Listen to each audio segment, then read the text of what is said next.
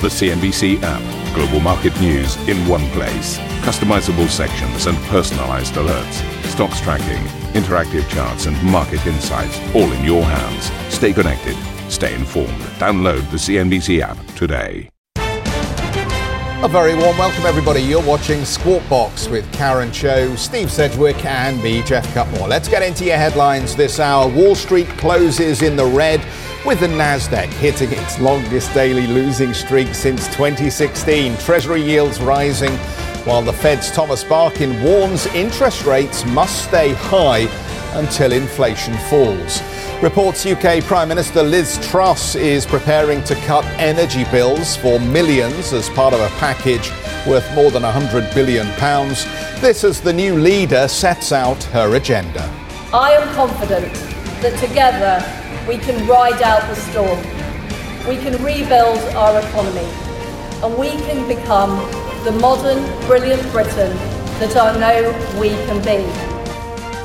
Gazprom signing a deal to allow Chinese customers to pay in rubles and yuan as Russia looks to reduce its reliance on the dollar. Plus, Goldman Sachs warning European household energy bills could surge by $2 trillion by next year, as the CEO of Uniper warns of a dark winter ahead. The worst is still to come. We've seen gas prices rising since the beginning of this year. What we see on the wholesale market is 20 times the prices that we've seen 2 years ago. 20 times. And Chinese exports slow in August, with spiking global inflation impacting demand, while output is hit by fresh COVID outbreaks and energy supply issues.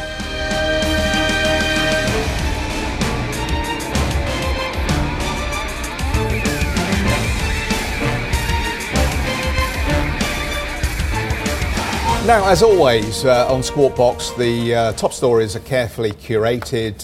The stories are designed to find the ones that have the greatest impact on the maximum number of people. But I think this morning the top story gets the title of stating the bleeding obvious, and it's a repetition, effectively, of everything that we've been listening to for the past few months. So I'll just read it, and then if you want to weigh in on this, you can. But Richmond Fed President Thomas Barkin says interest rate increases will have to continue until policymakers are convinced that inflation is going down.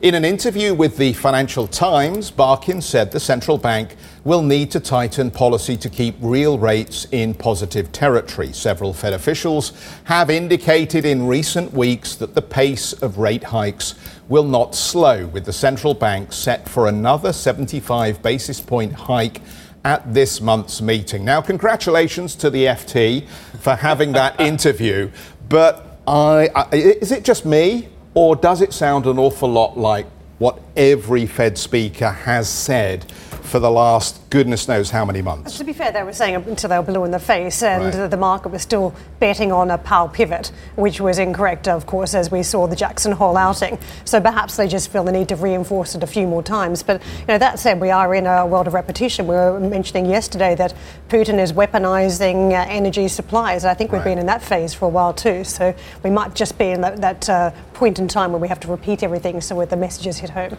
What we haven't said so far is the bit I was going to do at the wall. But do you know what? I'll make my way over there eventually. But I thought I'd what? The director and producer. Did you hear that? The barracking that Steve's now getting from the technical team and the producer. Just all went, oh. I know. Massive sigh, wasn't it?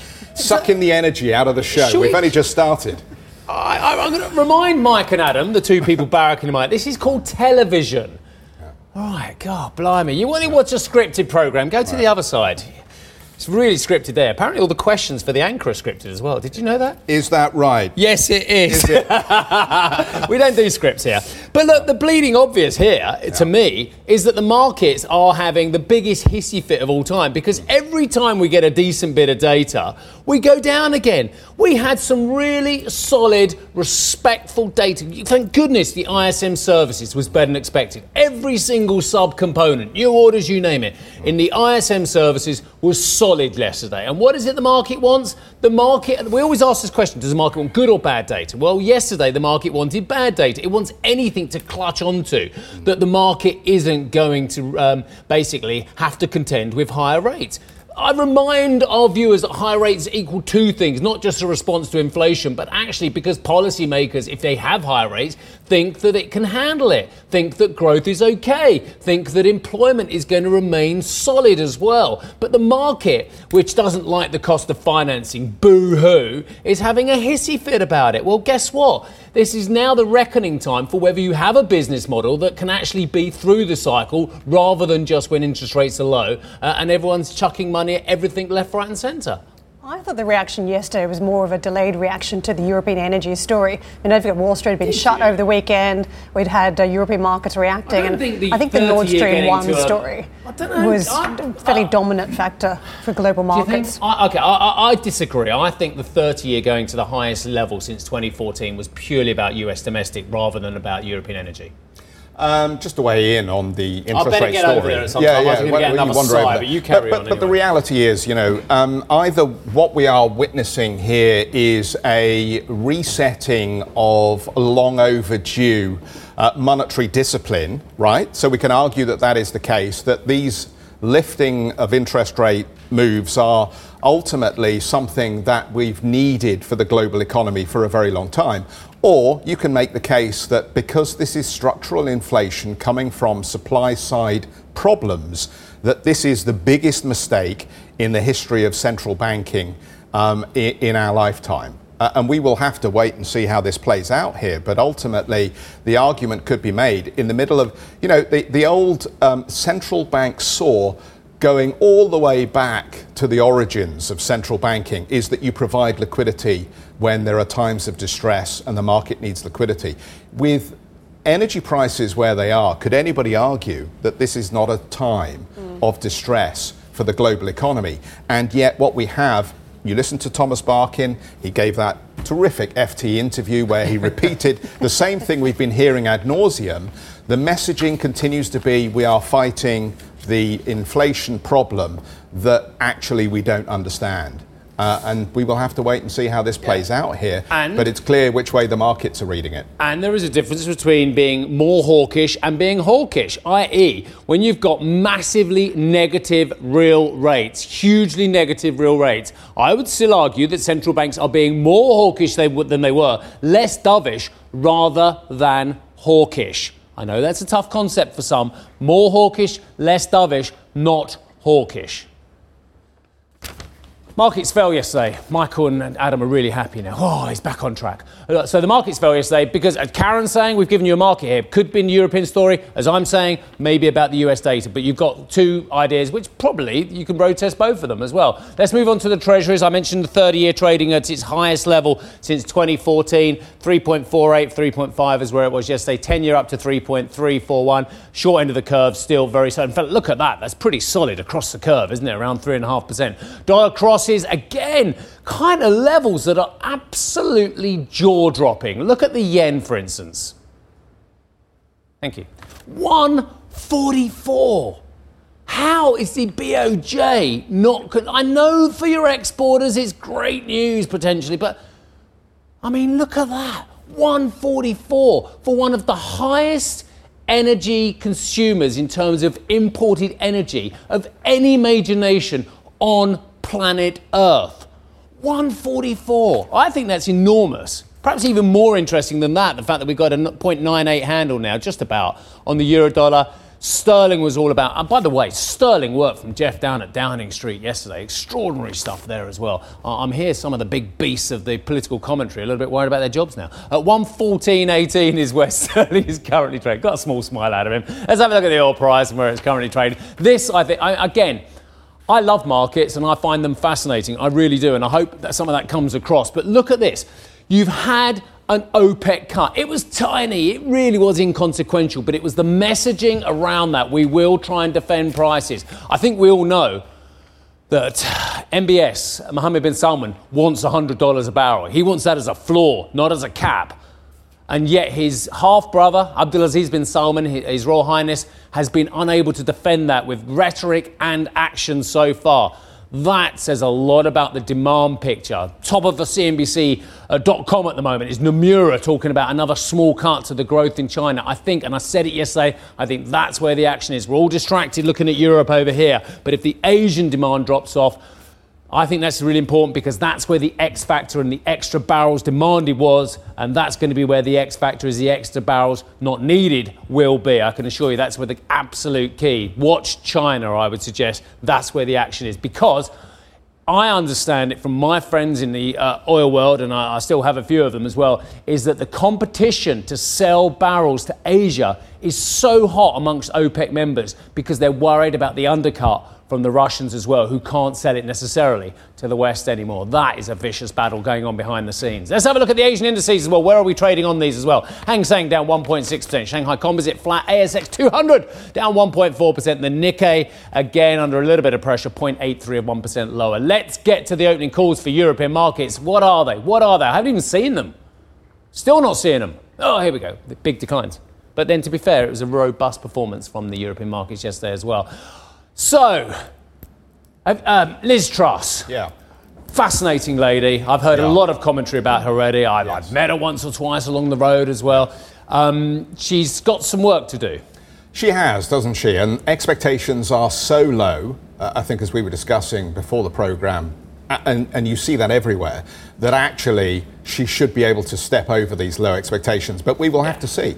Yeah, a great line. Actually, sorry, I'll give you a great line. That Margaret Thatcher inherited, the back end of the 70s inflation plus industrial dispute. David Cameron inherited the great financial crisis. Boris Johnson inherited the mother of all rows over Europe.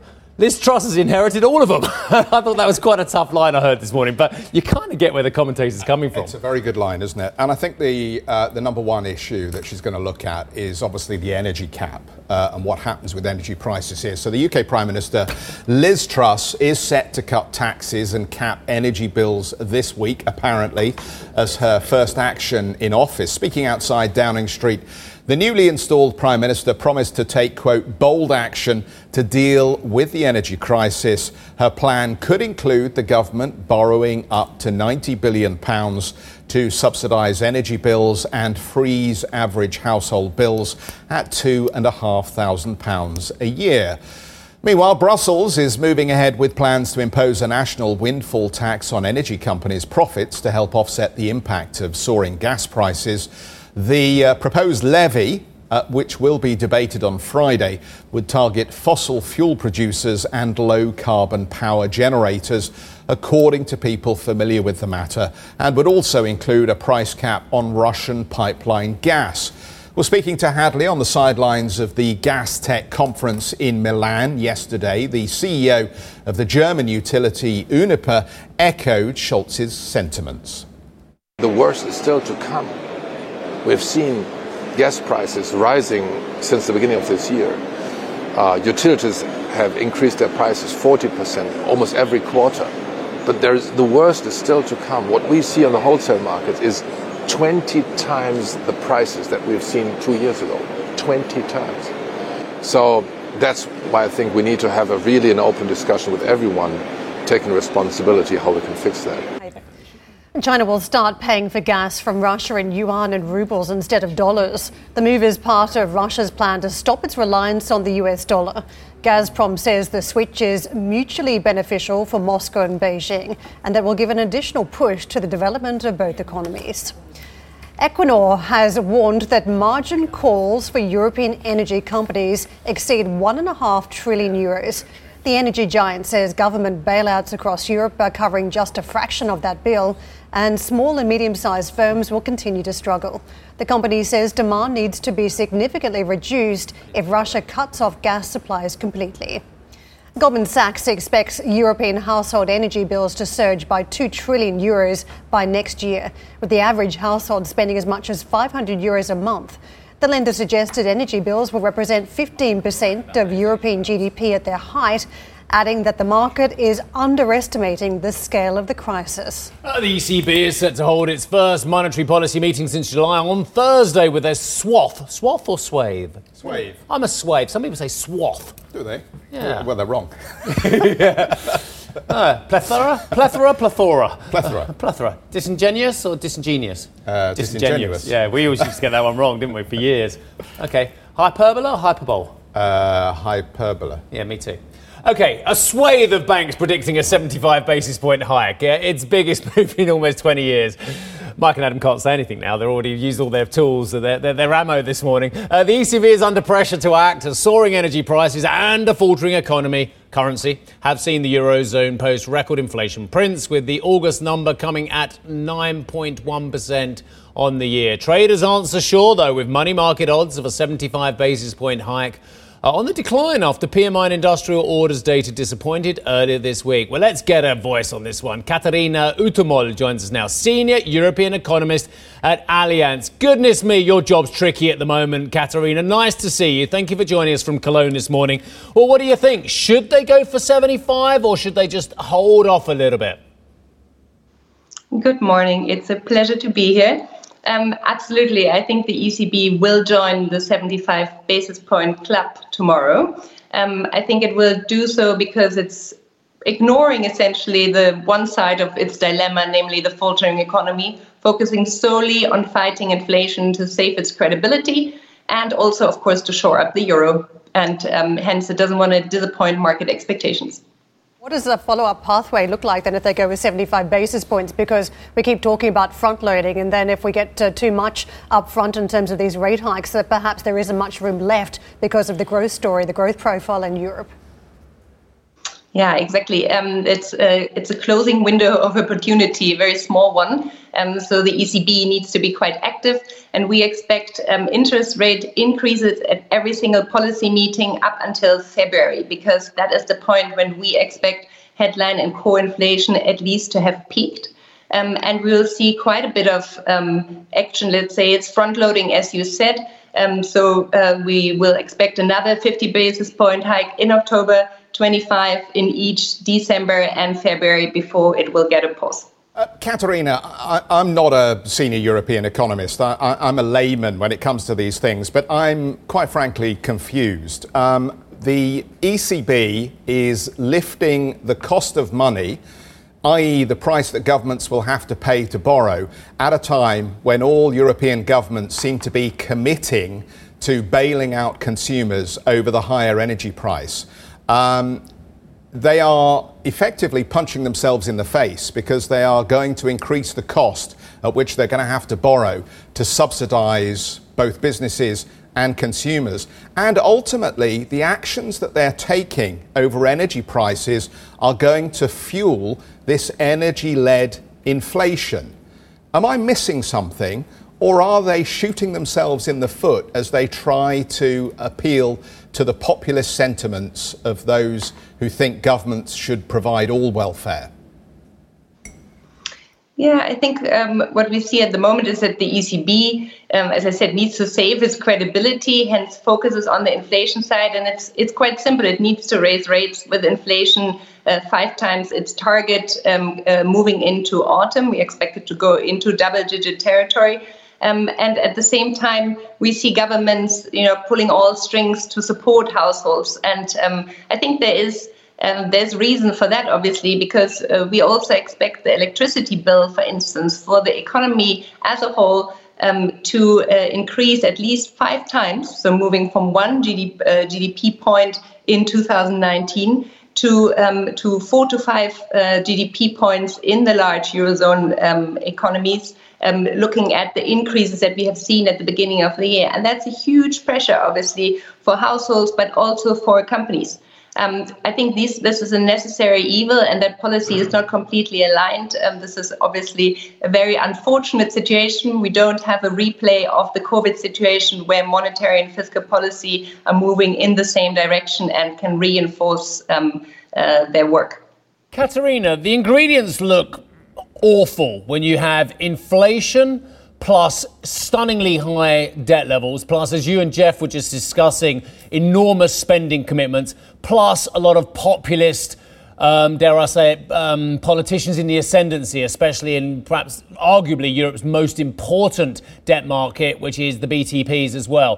Why aren't we going to have a sovereign debt crisis, Katarina, especially in Italy? I think all the ingredients are there. I think in moment of crisis, and we have had a lot of those recently, we know that Europe comes together, and we can already see that Europe-wide, for instance, this electricity price cap or also tapping these windfall profits is being debated currently, and I expect to see a solution that will be implemented over the next few weeks, even though it will be challenging, let's say, the implementation itself. So I think that Europe will come together and will find again a solution also for Italy. And I can imagine we already see discussion around having a central money pot again. So this would be something like an energy EU fund, for instance, that could help support customers, households. We will probably see some reactivation of some EU-based support vehicles like SURE, for instance, because I also expect furlough to go up, and this will put additional pressure on fiscal purses. So yes, clearly this is it's a very tough time for Europe. It's not just this winter. We all focus on this winter, but it will be probably equally challenging all through next year. And if we don't shore up a lot of alternative gas supply, for instance, we still have this Damocles sword of rationing hang over the European economy next winter. So these are very tough times, and I think that we'll find a European solution to ensure that this is not Eurozone debt crisis 2.0. The bleak outlook that you paint are very much a dominating factor too for the euro, and we talk about the 20-year low that we've crashed to on the currency. The strategy of go big or go home, there's jumbo-sized rate hikes from the ECB potentially. Will that make any difference to the currency from here, and what are the implications, if not, for inflation?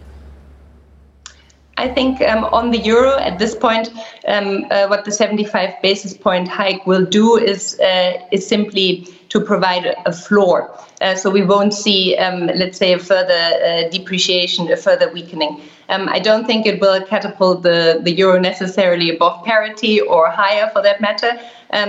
So this will only happen, let's say, a strengthening of the euro will only happen in a context where we have solved the gas crisis, the energy crisis, and that will take longer. So we expect the euro to be weakened for some time.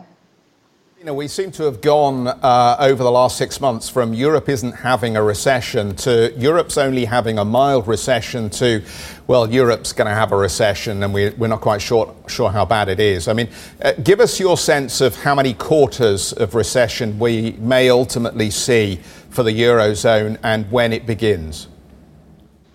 Yeah, so our call is recession inevitable, starting at the turn of the year. So this will be a very disappointing final quarter to this year that was meant to be the post-COVID recovery year. We expect contracting private consumption to push the economy into recession and also industry going into self-rationing mode. So we think, the risk of rationing, formal rationing at this point, at least in this winter, is quite low. Again, next winter is a different story. We'll have to do a lot to get there. But as industry is putting production on hold, we'll see some two nasty quarters around the turn of the year, and then a third setback in spring, and we'll only see a recovery, a moderate one actually, to unfold in the second half of next year. Katharina Tamal, thank you very much for joining us, a senior European economist from Allianz. Elsewhere, Bill Browder, the CEO and founder of Hermitage Capital Management, spoke to our colleague Tanya Breyer overnight from the One Young World Summit in Manchester. The longtime critic of Russian President Putin says the shuttering of the Nord Stream pipeline could be an act of self-sanctioning. Every day, Putin receives $1 billion a day from the West for the sale of oil and gas. And as long as we continue to give him money for his resources, he can continue to pay for equipment to kill Ukrainians. And so that's got to stop. Now, interestingly, we have a hard time stopping it, but Putin is doing that work for us. By shutting off the Nord Stream pipeline, he's effectively self-sanctioning. And yes, it's going to cause great pain to Western Europe. It's going to cause great pain in the UK. But that pain, I think, can be ultimately absorbed, adjusted, and eventually disposed of. But Putin is not going to be able to replace the customers for all the gas that he's selling into Europe. 90% of the gas that Russia produces gets sold to Europe. They get sold into pipes which can't be diverted, and Europe is not going to buy Russian gas in the future.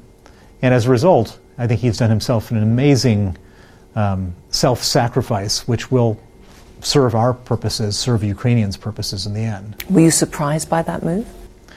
I'm not surprised by any move that Putin makes, because Putin is an extremely vindictive man. He's ready to cause himself pain to try to cause his enemies pain. However, I look at this and I say, this is the actions of a man who's desperate. This is not a chess player. This is a checkers player. This is someone who's really sort of, we put him on the ropes here, and this is not the actions of a man who's confident. But do you feel the global leaders have been strong enough, Bill? And of course, the newly elected Prime Minister Liz Truss, the Kremlin has said it's hard to imagine anything worse than Liz Truss. What's your take on that? Well, if that's what they say, I can't imagine anything better than Liz Truss. She was very, very clear, very forceful about Russia, about Ukraine, and I've got great confidence that the foreign policy that Britain pursued in terms of being tough on Russia will continue in the same vein and perhaps even tougher. Bill Browder there talking to Tanya. Well, we're going to take a quick break. We'll be back very shortly. Another key Chinese data metric disappoints as the yuan flirts with a key psychological level against the dollar. We'll be live in Asia with that report in just a moment. And for more on how European governments plan to combat the spike in energy bills, you can check out the Squawk Box podcast.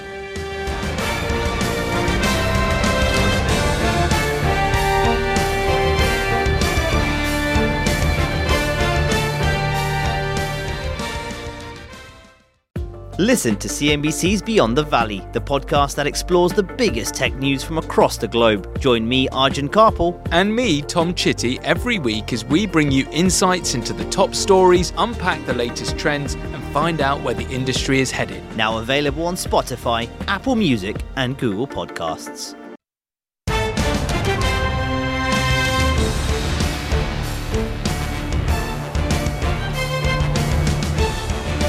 Chinese export growth came in much weaker than expected in August as fresh COVID lockdowns slowed production and inflation pressures hit overseas demand. And let's get out to Sam for more. Sam, plenty to unpack in this data, but first up, happy birthday to you.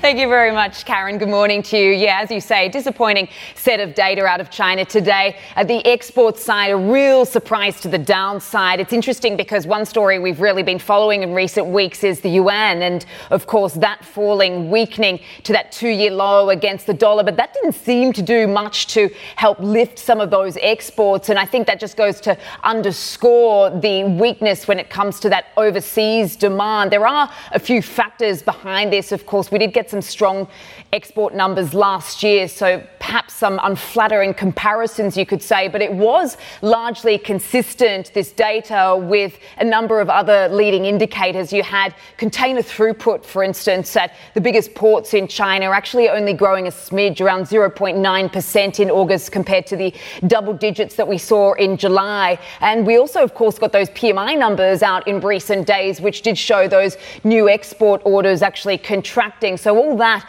factored in, and this was all exacerbated, of course, by the domestic factors as well, with China having these lockdowns in critical manufacturing hubs. You had a city like Yiwu, of course, at the start of August in 3 days of lockdown. Now, that doesn't sound like a lot, but this is a really big export hub. It's known as Santa's workshop. And so what we saw was a lot of those Christmas-related orders actually being held up, those deliveries at a time when this is really peak demand. And you've also had, of course, throughout the month of August, this heat wave really wreaking havoc on power supplies when it comes to some of those factories. We know that that has been taking a hit to a number of sectors, companies in the business of things like lithium and chemicals, which has been raising a lot of concerns about the auto sector. And of course, another red flag, certainly for those exports, are imports, because a lot of those commodities that come into China are then re-exported. We saw those imports